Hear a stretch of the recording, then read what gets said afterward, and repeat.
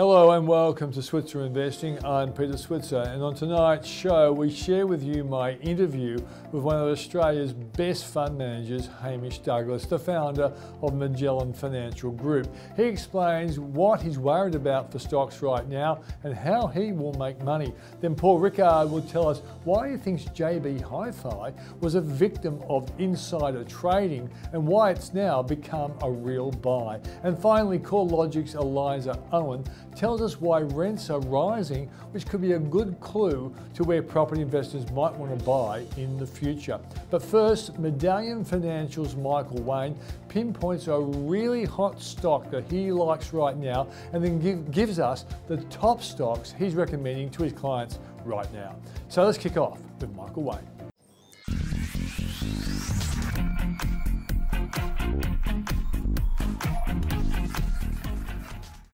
This week, Michael Wayne from Medallion Financial presented at our Roaring 20s Investor Strategy Day, and he was talking about a particular stock which I think I'd like him to share with lots of our viewers to the Switzer Investing Show.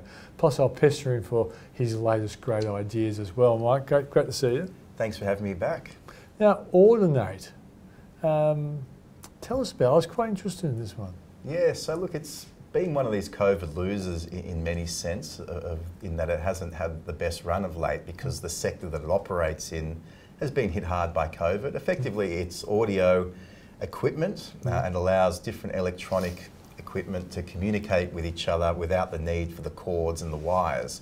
So it's high-end audio equipment used at sporting events, music festivals and the like. And essentially what Audinate provide is they provide a product called Dante, which is embedded in electronic items. So you think about Yamaha, Bose, those sorts of large-scale electronics type companies.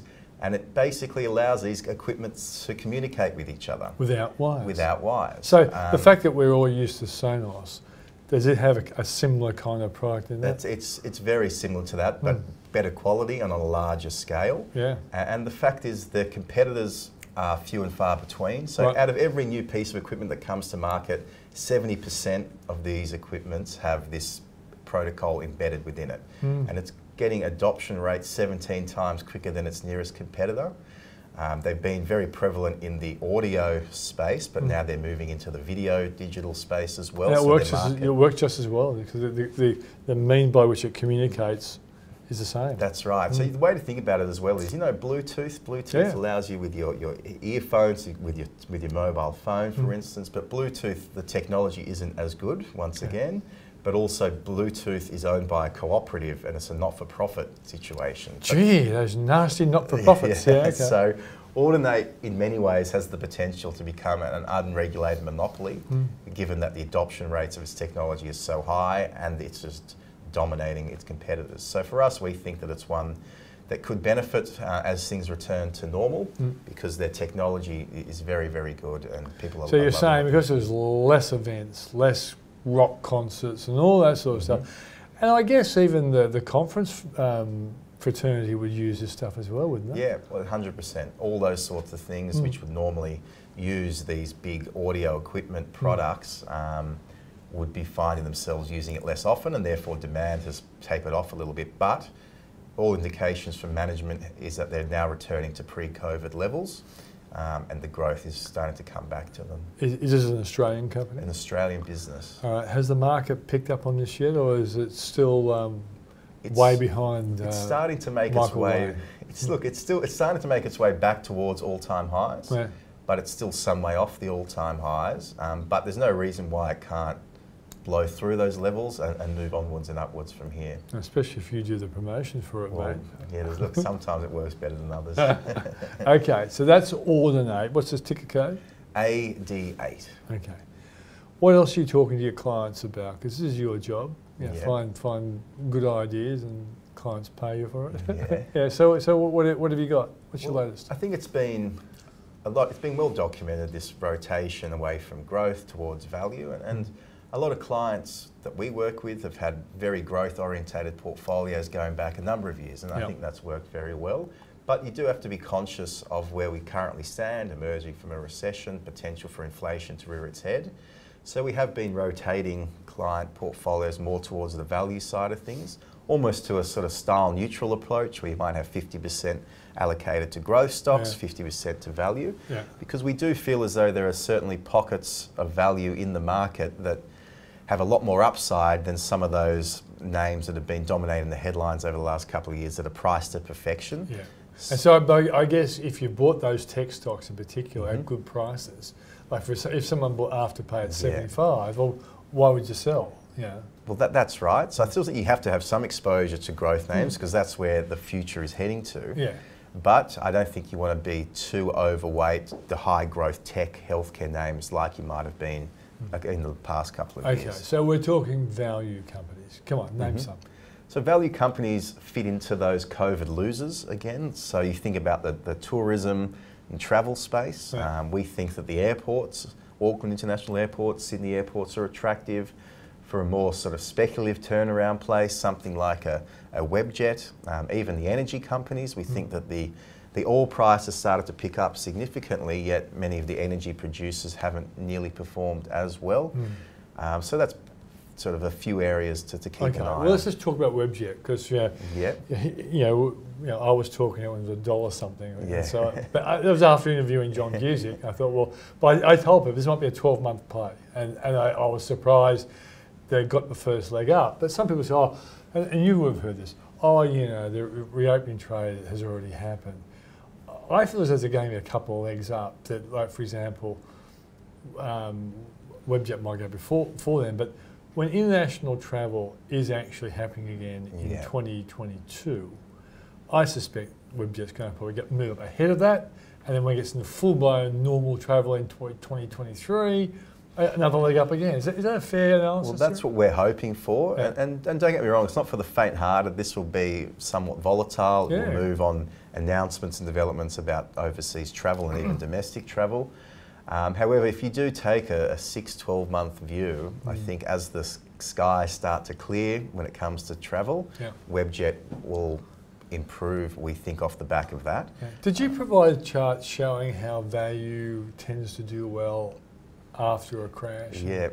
It is. So it's interesting because over the last recessions, going back I think to 1975 or so, coming out of recessions in the US, the Australian market tends to do quite well, as you would expect coming out of a recession, but there is divergent performance amongst the value stocks compared to growth stocks. And in each of the last 4 recessions, value stocks have outperformed growth stocks quite significantly, between sort of 7% up to 28%.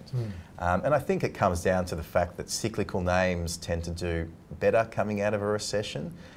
So we were positioning clients for that sort of value trade towards the end of last year, and it's continued to play out.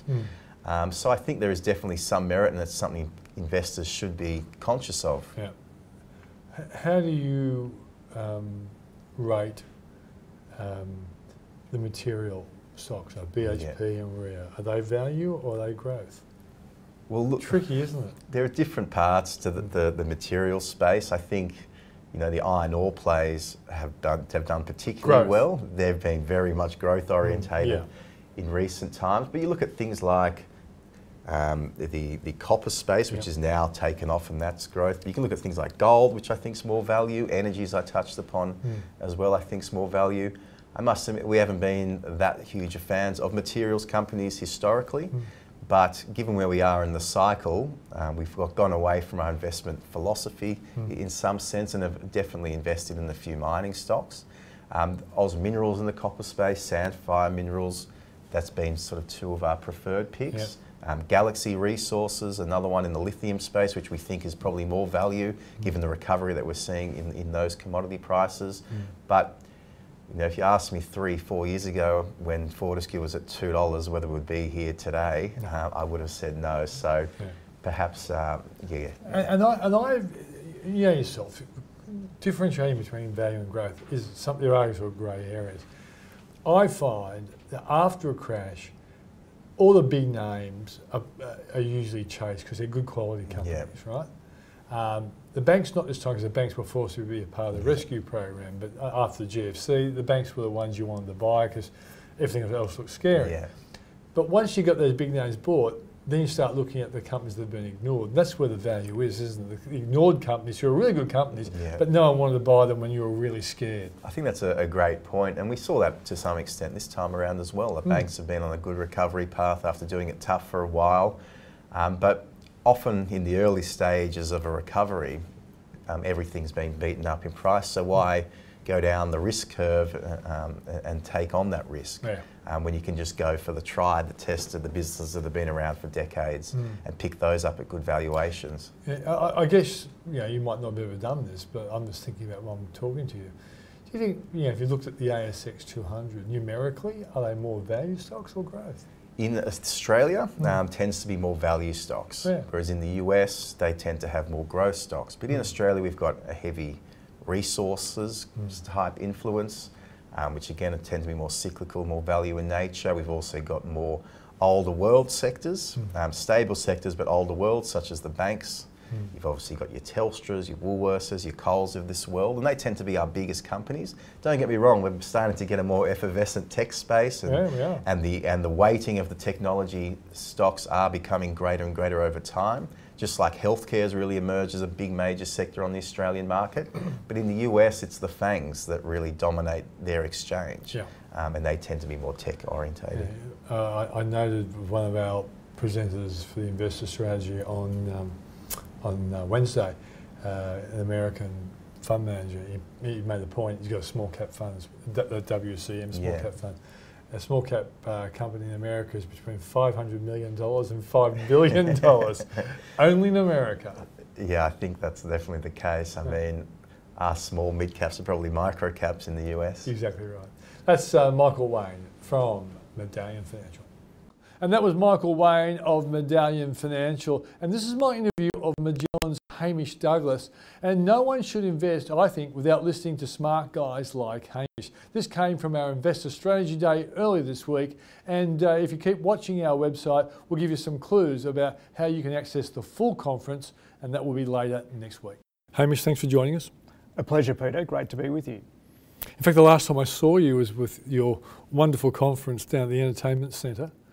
And, like, as you always do, you go through the things that could work out for you and the things that could be challenges. But I know you didn't mention the word pandemic then, and I taught economics at the University of New South Wales and never taught Pandemics 101.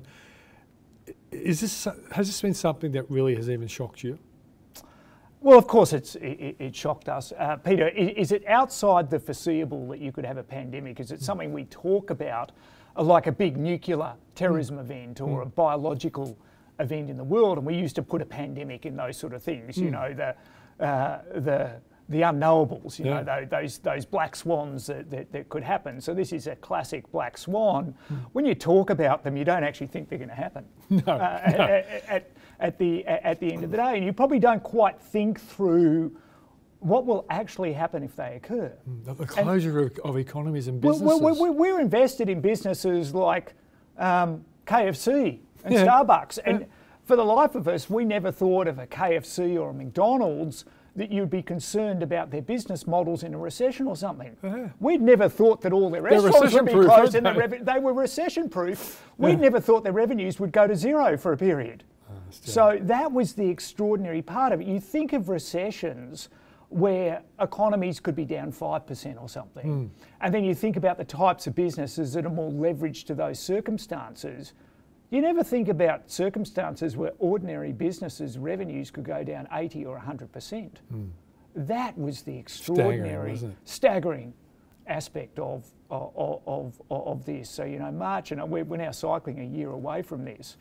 But, you know, a year ago we were facing an event that none of us in our investing lifetimes had thought about, really, that scenario. We talk about these things because we design portfolios to deal with that sort of nuclear strike, if you like, a sort of black swan event.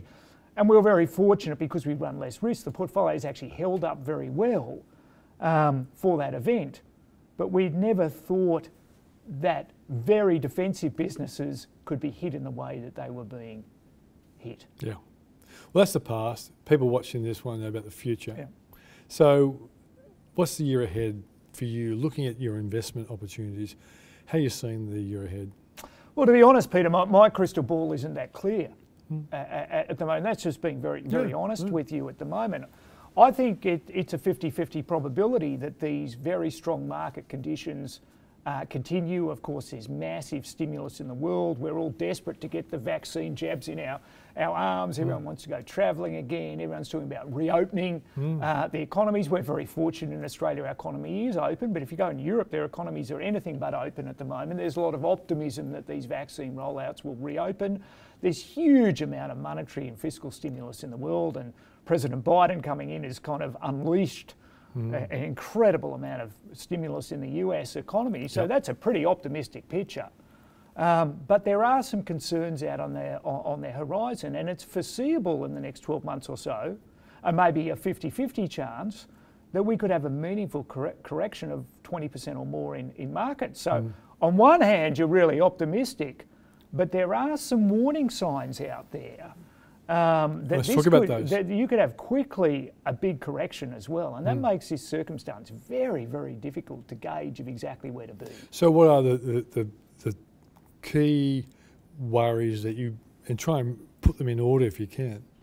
Well, let's think about some of the risks that are foreseeable at the moment. I'm not saying they're going to happen, but they're hiding in plain sight at the moment. The number one, I would say, which we've done an enormous amount of work, is what I call the virus escape mutation risk. That this virus is changing. We're all assuming that these vaccines are the panacea. They are the cure. It's going to get everybody out of it. But already we're seeing, like, the AstraZeneca vaccine only has 10% efficacy in stopping infection against the South African variant. And we're now starting to see some other evidence that some of the other vaccines aren't nearly effective against the South African variant, but that variant could change again. So the vaccines already are being undermined. This virus keeps changing its nature. Will it escape the current vaccines? And if it did, you could push off this economic recovery that's being priced by the markets easily by 12 months. Yep. Okay. So that's a number one thing. Will it happen? Won't it happen? Well, that's predicting what nature will do. Nature's already surprised us last year. Don't be surprised again. And if I went through the very detailed science, there's enough canaries in the coal mine to say there are some warning signs out there that we could get an escape mutation. And a lot of the scientists are very, very concerned on this point. But they're not saying it will happen, but clearly that's a risk. Is that directly affecting the way you're investing now, or are you holding your breath and saying, I'm going to gamble that that's not going to happen, and I'll play the kinds of investment that will benefit from a reopening? It's absolutely influencing our decision making at the moment, Peter, because a lot of the reopening trade has already been priced in. And so that horse is bolted. So the optimism's priced into markets, and therefore if there's a risk that we may get a retracement from this optimism, that is influencing. We don't want to go and put our bets on all the reopening trades when a lot of that's fully priced at the moment. So it is influencing us to a decision. So are you looking at businesses that are being ignored at the moment, but also could actually survive the reaction to a second variant? Because that was the thing that quite shocked me. It was the reaction of governments to the threat of the coronavirus that surprised me. And I'm wondering whether if a second variant comes, will the reaction be different from governments this time, and therefore some businesses won't be as affected when you have a total lockdown? Absolutely. Am I worried in our portfolio of getting a mutation risk? No, I'm not worried at all. I think our portfolio is very, very well positioned for that. You know, we've got big positions in businesses like Netflix. That's a 10-year story, but probably that will probably benefit. They'll probably get more sign-ups if there's another one, another variation. I don't think Microsoft's really going to be influenced at all. I think your example, like Yum Brands, was really affected last time. I think now they've got all their digital operations going very well. They've got curbside pickup. They've got a lot of drive-throughs. So I think if it happens again, they're going to be much better off than they were last time. They will benefit if they can open up all their restaurant forecourts properly. So they'll get a benefit, but they won't be nearly as badly affected as they were last year. So I'm not losing a lot of sleep over that issue. But if I was all in just cyclical investments at the moment, and I was very weighted to that, I may say, well, maybe a bit of time to take a few of those bets off the table, you know, because a lot of people are pricing in this very strong economic recovery with almost no chance of anything going wrong at the moment. So that's the number one risk. You said, what are the few risks on my mind? Yep. The next risk on my mind, I would say, is there is some dot-com behaviour occurring at the moment. There's a huge investments at scale into areas that I don't think are supported by fundamentals. It's not all over the markets, and I think the markets are logically pricing a lot of assets, assuming different macroeconomic scenarios. But we have, I call them crypto and meme investing. So, you know, cryptocurrencies are worth almost $2 trillion now. You know, this isn't some small side. Bitcoin itself is over 1.2 trillion. Tesla's up at 800 billion. I could cite a whole series of other businesses that have recently floated that have absolutely no earnings, that have $50 to $100 billion valuations. Just get your mind around. These businesses have to earn a lot of cash in the future to justify the valuations, and these businesses could easily correct by 50% very, very quickly, and there's trillions of dollars sitting there. What will cause these, I call these bubbles, to burst? I don't know. It's inevitable they will. They could happen in 3 months, they could happen in 5 years. But when you're invested in things that aren't supported by fundamentals and they keep increasing in size, I would say there's caution. But because there's such a fear of missing out, and I've heard stories, like one of my great friends came to me the other day and he said, look, my 90-year-old mother has been discussing with her friends, they'd like to get your view on Bitcoin because they think it's time to go in. And that kind of, you know, we've all heard the stories of the taxi drivers and picking the stocks. But, you know, if you have 90-year-old people starting to think Bitcoin because they've heard the stories of how many young people have made money out of it, there. So I think there is some warning signs in pockets of the market that there's some extreme behaviour going on, but I wouldn't put that across the market. Another area, of course, is, and we could talk about it, you know, whether or not the Fed can hold its nerve on monetary policy. You know, interest rates are the gravity of markets, as Warren Buffett says. The lower interest rates, the higher asset values are, and if you lift interest rates, the lower asset values, and we have very, very low interest rates in the world. The Fed said it's going to hold its nerve for the extended period. The RBA is saying it's going to hold its nerve.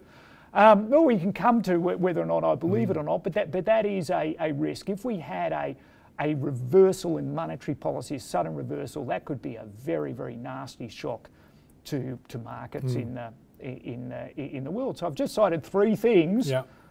Everyone's very optimistic at the moment, but we've got trillions of dollars in asset bubbles sitting around, not across the whole market, but in pockets of the market that's in trillions of dollars. We've got a virus risk sitting out there, and we've got this big debate of whether or not monetary policy can hold its nerve in the world and keep interest rates are really low. And that's before you even get discussions between the tensions between China and the United States. So there's enough sort of things that are foreseeable that could shake the market's confidence at the moment, yet people's behaviour is almost totally confident because markets are so strong and there's this sort of fear of missing out.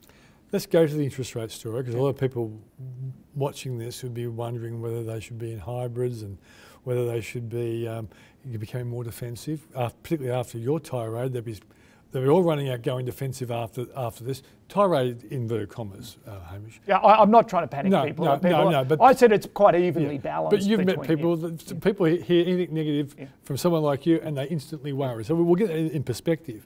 But you know, when you look at that big issue around interest rates, my personal view is, provided we don't get those curveballs you're talking about, the boom could be really, really big, and the Reserve Bank and the Fed will be forced to break their promise. It's a bit like George Costanza in Seinfeld.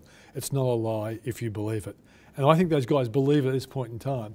But if the boom gets bigger than expected, they might have to start raising interest rates well ahead of schedule. What do you say to that proposition? Well, first of all, I'd say if that's right, is hold on to your seats. Markets are not expecting that to happen, and that is a very, as in, the stronger the economy, the more nervous you should be about asset prices, which is that is bizarre to say. You normally say, well, if the economy is going to be really strong, that should be party times. That is not party times, because you're right that the Federal Reserve in particular, you really have to look to the Fed. The Fed is what really sets asset prices in the world, not the RBA here in Australia. It's important for our mortgages here in Australia, but it's not that relevant to what overall markets will be priced at. My personal view here, Peter, is this is going to be a transitory speed bump. It may have quite a flat top on it. We may have a long period of extended growth, but the stimulus in the economy will fade.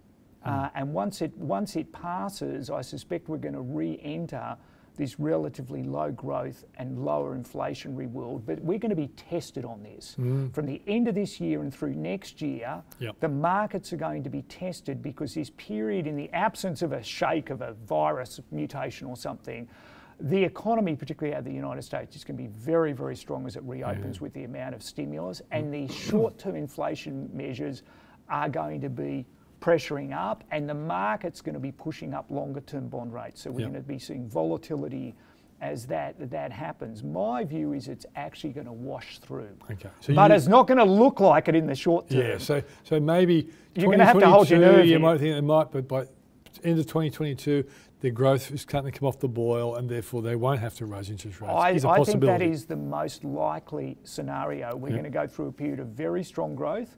It could go longer than people are anticipating, but there are some very, very powerful forces at work why the world is awash with capital. And why we have these structural forces. One is ageing demographics around the world, which is a very, very powerful force. But the other, this technology revolution that we're going through, is not good for growth and inflation. And that sounds bizarre, because most of the revolutions we're seeing, just take cloud computing. We're replacing all the computing infrastructure in the world at every single office, and we're centralising it in massive data centres with a few players. Massive trillions of dollars of capital are going to come out of the world's IT industry as that happens. The profits are going to be concentrated with a few players. That is a massive sort of product efficiency saving, but capital is going to be released. If you also think about what Amazon and online commerce is doing, all the capital that was tied up in physical retailing, as we go through, it gets released. You just think of the newspaper industry, the digitalisation of media. We had printing presses, trucks everywhere. We're still consuming the same amount of news, but the capital to deploy the news getting to everybody in the world is going down. And as all this capital is getting released, it hasn't got a home to go to. And this is a reason, I believe, we're actually in this world of awash with capital, which is going to keep interest rates very low. We're going through an extraordinary period coming out of a pandemic with massive stimulus, which is going to look like the world's changing. But I don't think the world has changed. The structural forces at play in the long term haven't changed because of this pandemic. It will just feel like we're going into an inflationary period, and I think it's going to be a false dawn. And it could be that the world has changed, and it could be the whole world becomes a lot more productive. In order to get real increase in economic growth, you need to create new consumption occasions where people, you need to invent the new washing machine when no one's ever had a washing machine. You need to invent a car. You need to invent something that people have never done before. Most of what we're seeing in the world is replacement consumption. It's not new consumption. But could it then lead to, and you've always been someone who's trying to anticipate new trends and things that are changing, could it well be that as there's less work in conventional areas like making and even selling refrigerators at the retail level, that the services economy escalates? So normal men like you and me have a massage once a week, that we do stuff that we don't do now, but it becomes easier to do because there's a lot more provision of services. I look in Oxford Street in Paddington, all those shops that once upon a time sold frocks are now doing nails and eyebrows and things like that. Could there be a different type of business created down the track? Yeah, I think it's a very interesting question, Peter. I think to truly drive new economic growth, we're going to have to create new consumption occasions. You know, I'm sceptical that people are suddenly going to be getting lots and lots of more massages, for instance. That's an industry that already exists. But maybe some form of travel and entertainment, which is a services industry. Experiences, will people be investing a lot more of experiences in the new world, and will that be large enough of scale to create the new airline industry or the new car industry where trillions of dollars get invested behind here? I'd love to see our government investing behind industries like a service industry at scale, like our tourism industry. I used to make a joke when friends used to come to Australia. They used to say, you know, they were wealthy people, tell me something fabulous that I can do when I'm in Australia. And I used to joke to them, go to New Zealand. and that wasn't being rude. Was that before Bridge Climb? Yeah, well, yeah, it was a while ago, but New Zealand actually had spent a lot of time thinking about catering in for that high-end experience. And Australia hadn't. We got the most wonderful country in the world, which we could have the most wonderful ecotourism events and other things and lodges and all sorts of things around the country, but government policy hasn't really developed that. We've developed hotels in the city, but that's not an experience like you get in New Zealand. And you know, forward-looking governments really have to try and develop this service economy for new consumption occasions. Okay, so let's get out of the future and talk about the sorts of industries you've always liked. Like when I saw you present, you like companies like Tencent and Microsoft and things like that. Is Beijing worrying you a little bit with some of your investments in China? I'm not sure Beijing's worrying me as much around our investments in China as much as the US-China tensions are worrying me about investments in China. You know, Beijing's attitude to its own tech companies, I would say, is probably not that dissimilar to the West's views on their own tech companies. These are very, very powerful companies with immense scale. And it's inevitable that the regulatory authorities of whatever countries are going to come in. So are we surprised that China's launched an antitrust investigation to its tech companies? No more surprising than we're seeing the Europeans launch anti-tech investigations, and now the Americans looking at antitrust into Facebook and Amazon and Apple and Alphabet and so forth. So I don't think just because it's China and you think, oh, China's so different, they should be looking at the regulatory environment for operations there. If anything, I think the regulatory risk around that, it's topical today because they pulled the anti-IPO and they just fined Alibaba. But I would say they will deal with it more quickly in China. They tend to be more decisive, and they're very supportive of their tech industry because this is part of the geopolitical. They're very united behind ensuring that they're investing behind tech because they want to have a standalone tech industry where I think the US is sort of more all over the place about their sort of industrial policy there. Where you have to be careful on China is the geopolitical risks here. So if you're in a business, we have a very large position in Starbucks. So, you know, one of our concerns in Starbucks, a fabulous company, by the way, with a fabulous, they're opening 600 restaurants a year in China. They get over an 80% return on capital on their restaurants in China. So a payback in 2.5 years from putting capital into a new restaurant in China, opening 600 a year. Staggering. So it's absolutely staggering. But what we have to be worried about, they're not going to probably wrong foot themselves because they don't produce consumer goods like cotton or anything. They're not caught up in the cotton Zanjing debate. And they're probably not going to get caught up in the human rights sort of clash that's going on with some companies getting caught up at the moment. But if the tensions between China and the United States elevate around Taiwan or something, you could see a buyer's strike orchestrated by the Chinese government against US brands in China.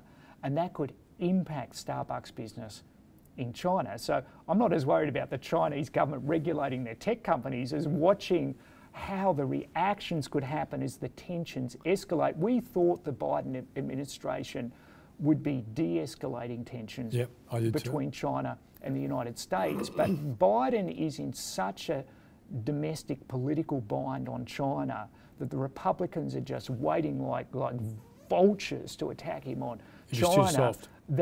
That he's too soft. So if anything, they're wanting to show that they're even harder on China.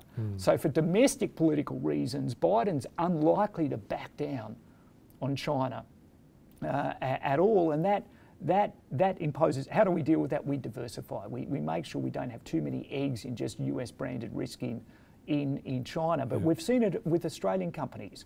We've seen Australian companies, China retaliate to show a message against Australian companies because of the geopolitical tensions between Australia and China. So, are you comfortable with the valuations you're seeing with tech companies that you're invested in? Well, Peter, I think that's an obvious question. I wouldn't be invested in the tech companies we own if we weren't comfortable on their. So, what are your star tech companies that you're invested in? Well, our largest is Microsoft, and people go, "Oh, Microsoft." Microsoft's now over $250 a share. We bought this at $28 a share, and every time when it went to 50, people go, "Oh, Hamish, aren't you worried about the valuation of Microsoft at $100?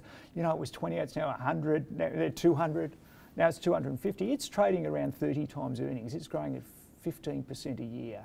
They are still at the forefront of the digitalisation of the world's economy and their cloud computing assets led by Azure, but also by their what is known as software as a service, which is really their Office 365 products. It's extraordinary the runway that Microsoft has, and to be paying 30 times earnings for a company growing at 15% a year revenue at the moment, with a runway as long as the eye can see in terms of penetration in cloud, we're very comfortable. Yet we're up with dividends 10 times our investment since 2014, yet still we have it as our largest investment. You know, if you look at something like Alphabet would be our second largest one, which owns Google. Obviously, they've now given transparency into how much their cloud computing business is losing $5 billion, which showing is how obscenely profitable their search business is. So now they've kind of give you a look under the covers, which we had always done a lot of analysis around that. It was even better than we thought it was. The market's now re-rating, but their core search businesses, if you take out that plus some of their other things like autonomous driving and other things, which is also losing money, if you take out the loss-making businesses, you're buying the Google business in the low 20s PE multiples. So, you know, we're talking about, and another tech company, you go to Tesla, which we don't own, Tesla's on 1,000 times earnings. So I'm talking of businesses at 20 to 30 times earnings that are some of the most strategically advantaged companies in the world. Alibaba's at 22 times earnings at the moment in one of the strongest companies of the world. These are at market multiples, growing at 30% a year. So are we comfortable about those valuations? Yes, we're very comfortable about those valuations because they're not caught up in what I call the dot-com meme tech. And there are some tech companies that have no earnings that are at breathtaking valuations. Some of them are in China and some of them are in the Western world, and we've kind of taken a pass. People made a lot of money in these, by the way, but people made a lot of money in 1999 in dot-com stocks as well. And just because others are making money, if things don't make sense to you, don't get jealous about people making a lot of money in things that could have huge air pockets sitting underneath their fundamentals. Well, here's my last question to you. What is the best question I haven't asked you that I should have asked you? It's a really interesting question, Peter. We've had a bit of things about, you know, some negativity here. And I don't want to be overly negative. I'm just saying there are foreseeable risks out there. And that people should always think about when there are foreseeable risks. Don't do things that are crazy at the moment. That's all I'm saying is just have a bit of caution. If you hear from your taxi driver you should be owning Bitcoin, maybe you step back and go, well, maybe that's not the thing I should do, even though people have doubled their money or tripled their money in the recent past. So what if people have done that? The question I would say is probably, what are you optimistic about? Given you think I've been pessimistic, what am I optimistic that's a question. About at the moment? So what am I optimistic about? I'm actually optimistic about humanity, Peter, for a number of reasons. I think this pandemic's been a very good example. When the world faces very, very complex problems, it's amazing watching science coming to bear and how we found these vaccines. Vaccines have taken 10 years to typically discover. We still don't have an HIV vaccine. But in a period of time which no scientists predicted, particularly these messenger RNA vaccines, were extraordinary developments of science and how the world collaborated to get there. And I would say the movements on climate change and the technology we're now developing to solve climate change leaves me positive. That is, and whatever people say, if you take a 1,000-year view of this planet, and you look around, there's nothing else here, Peter. People can try and colonise Mars, but I can tell you wouldn't want to live on Mars. And you know, climate change, whatever people think, is a major risk for the only inhabitable planet in millions of light years of this place. And I believe we're custodians of this place for many future generations, and I believe in science as well. So I'm optimistic about science. I'm optimistic that humanity eventually takes the correct turn. It may not look like it in the short term. I'm very enthusiastic when I sit down with young people. We spend a lot of time, I speak along with young people and the optimism that young people have. We all get caught up at our age in politics and everything else, and we get very depressed about everything that's going on. But it's nice to see some beacons of light, and I think this pandemic, as worrying as it was, looking at scientific progress, and I think it's going to lead to many more scientific advancements in medical science. And that makes me optimistic as well about the future of humanity. So I think we all shouldn't get too down on ourselves and all too down by just looking at our politicians and everything else, and see that there are some genuine positive things happening around the world as well. Hamish, thanks for sharing your thoughts with us. A pleasure, Peter.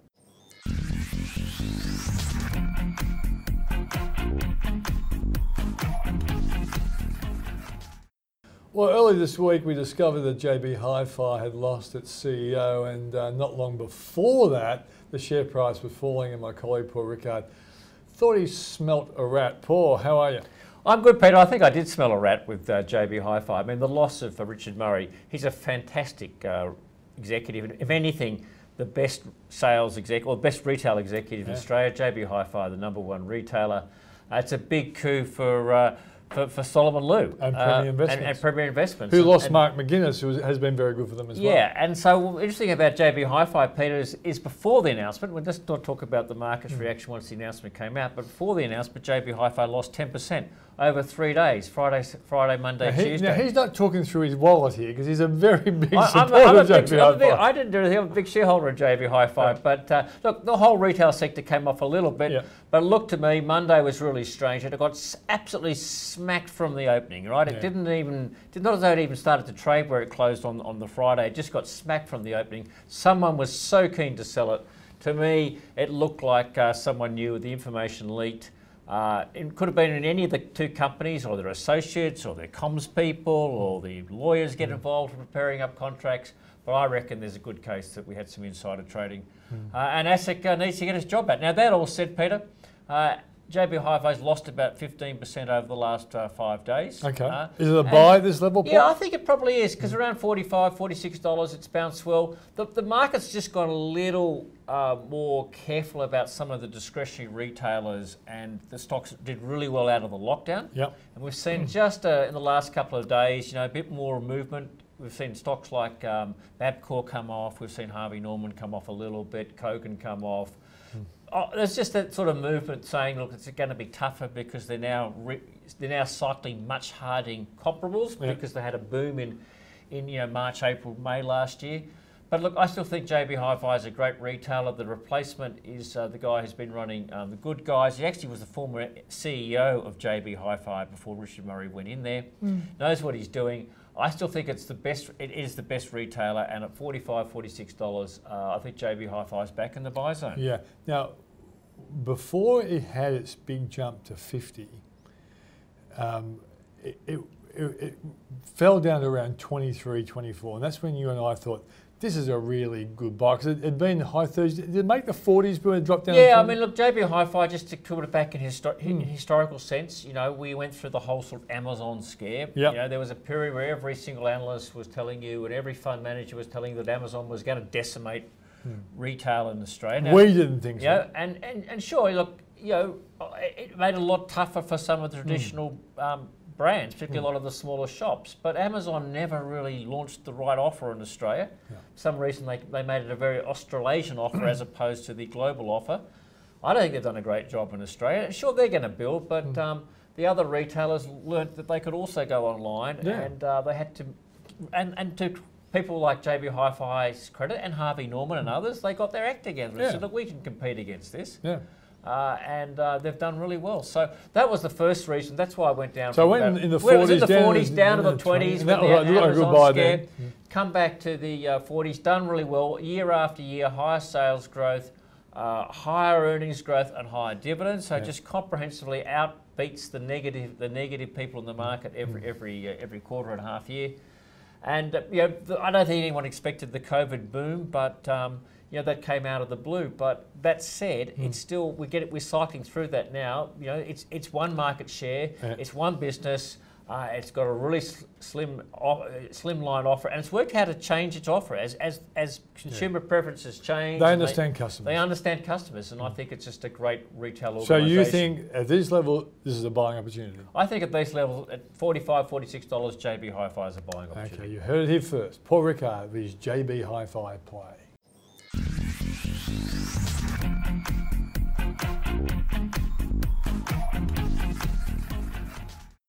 Well, joining me now is Eliza Owen, Head of Research Australia for CoreLogic, and I really needed to talk to her after I saw a headline from CoreLogic saying that rents are on the rise, which not all that long ago they weren't. So, Eliza, thanks for joining us. Thanks for having me. So what are you seeing in the rent space? I am right, they weren't going anywhere, particularly when the coronavirus was in town. Even pre-COVID, rental values were quite flat. But over the past few quarters, we've seen rental values start to pick up and even accelerate to their highest quarterly growth rate since 2007. Mm-hmm. So nationally, rents have risen by about 3% over the March quarter. Mm. So how do you explain that? It is a bit surprising. I think the same way the price increases were surprising coming out of COVID, but there are a few factors that I think explain it. The first is that we had seen, even pre-COVID, a bit of a tightening in rental stock, and that was largely due to the ongoing decline of investor participation. So I think that is, again, partly behind this trend. But I think a big part of it is just the fact that we've had a swift rebound from COVID-19 in Australia. So that means that some of the sectors where there is a high incidence of renters, such as hospitality, tourism and the arts, is starting to see an increase in employment. And that means that people can potentially afford to be renting again or pay higher rents. Mm. Another factor is that we've now got interstate travel is largely quite fluid again, with the exception of a few snap lockdowns here and there. But with that interstate travel, I think we're starting to get a resumption of the Airbnb market. Mm. This is particularly evident in Hobart, where we talked about the fact that there was initial rental shock where Airbnb accommodation owners were potentially trying to convert their property onto the long-term rental market. Now people can go to Tasmania again, and it's possible that that supply has kind of shifted once more. And I think Hobart's a prime example where you've had very strong increases in rents across that city compared to what happened at the onset of COVID. Now, here's a fact I often hear being thrown around. And in fact, the Health Minister, Greg Hunt, actually used it earlier this week. And he talked about 500,000 Australians coming back home since the coronavirus. Now, I'm not sure if that number's right. I've seen numbers like 420 or whatever, but they're often older numbers. But it seems a lot of those people, they're either going to be buyers of property or they're going to be renters. So they're probably contributing to the demand for rental properties. I think that's definitely a potential driver of rents. I would say that at least to the September quarter, ABS migration data is showing that Australia's population hasn't really moved because our net overseas migration was negative up to that time. So I'm not sure that migration is a key driver right now.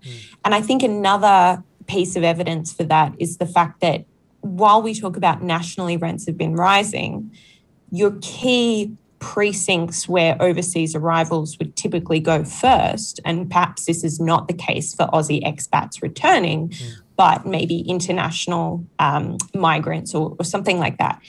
Their key places of settlement initially are the inner city rental markets of Sydney and Melbourne. Those are still really weak. Melbourne unit rents, for example, were still flat over the month, over the quarter.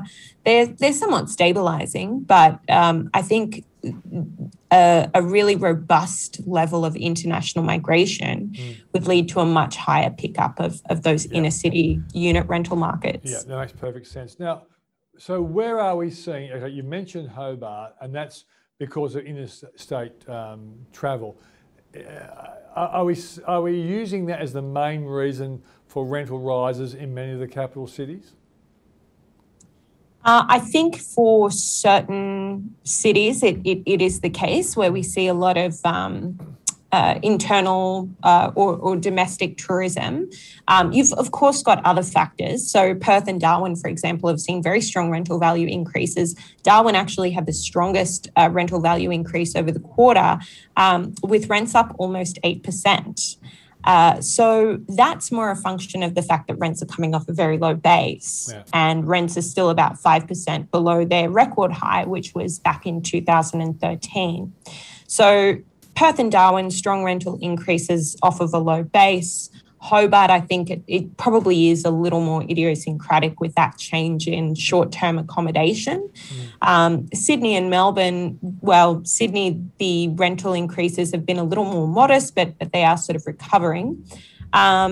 And so, yeah, it is slightly different dynamics driving each of the different capital cities. And then across the regions, you know, we talk about more people going to the regions to try a different lifestyle through this very turbulent past 12 months. That has actually, you know, again, where we talk of people initially renting when they migrate, that has pushed up the combined regional market rents by about 4% in the quarter compared to 2.8% in the capital cities. What about the fact that we know house prices are rising? Does that necessarily lead to a lot of landlords thinking, well, you know, or particularly new ones, I've bought at a higher price, my tenant's going to pay a higher rent? Yeah, exactly. That could indeed be another factor, because I think when you've only got a relatively limited supply of rental stock in some areas, the tenant doesn't really have a choice, and they sort of have to go with as much as they can, the expected return of the investor. Having said that, there are plenty of positive cash flow opportunities that, you know, in those sort of Perth and Darwin regions, where even though rents aren't back at their record highs because prices have dropped so low, they do present positive cash flow opportunities. But yeah, I think that could definitely be a factor, is the fact that prices have risen. You do have some capital cities like Sydney and Melbourne, for example, where rental yields, gross rental yields, have compressed over time. They're currently sitting at a record low, and investors are purchasing perhaps more on the expectation that there would be future capital growth in a period of extended low interest rates, and they're less worried about that rental income. And so that's led to a situation where in some suburbs like Haymarket, for example, in Sydney, or Carlton in Melbourne, you've seen rental incomes drop by about 20% over the year, but unit values maybe only dropped a couple of percentage points over the year, or they've even held relatively steady. When you see this kind of temporary problem for rents, and in particular areas, and you made the point, those areas that are usually populated by tourists and whatever, are we seeing, or do you actually look out for the increase or decrease in potential landlords, property investors in those particular areas? You know, someone anticipating, like in the stock market, stock prices go down, people often take it as an opportunity to buy. Are we starting to see people wanting to buy in those areas on the anticipation in a year's time a lot of these rental problems will disappear? The way we look at investor participation in the market is through ABS housing finance data. And that only really goes down to the state level. Nationally, we saw investor finance for the purchase of property increase over February. We saw a lot of that was actually driven by Victoria. So potentially people are seeing that it's an opportunity. Personally, I do think it is. It's a bit of a once in a lifetime event, hopefully, that we see international travel stunted in this way. It has created a shock and it has potentially created an opportunity if you can hold out without the rental income for however long those international borders are closed. Yeah, and to be fair, there could easily be a lot more Melburnians coming to Sydney for holidays, and so the devastation we saw in March to maybe September last year because of the coronavirus, well, that devastation is not quite as bad because you have got some internal tourism. Yeah, absolutely. I think we fared relatively very well in Australia. Obviously, consumption across Melbourne will be more affected just due to extended lockdowns and a higher incidence of job and income loss. But overall, I think we fared relatively well. Eliza, thanks for joining us. Thank you for having me. And that's the show for this week. If you've enjoyed the show, do us a favour if you're not a subscriber. Become a subscriber. And if there are people out there you really like, who you'd like to see them make money and you think this show could help them, tell them and get them to become a subscriber. The more the merrier. I want to make as many people as possible as wealthy as possible. Once again, thanks for joining us. I'm Peter Switzer.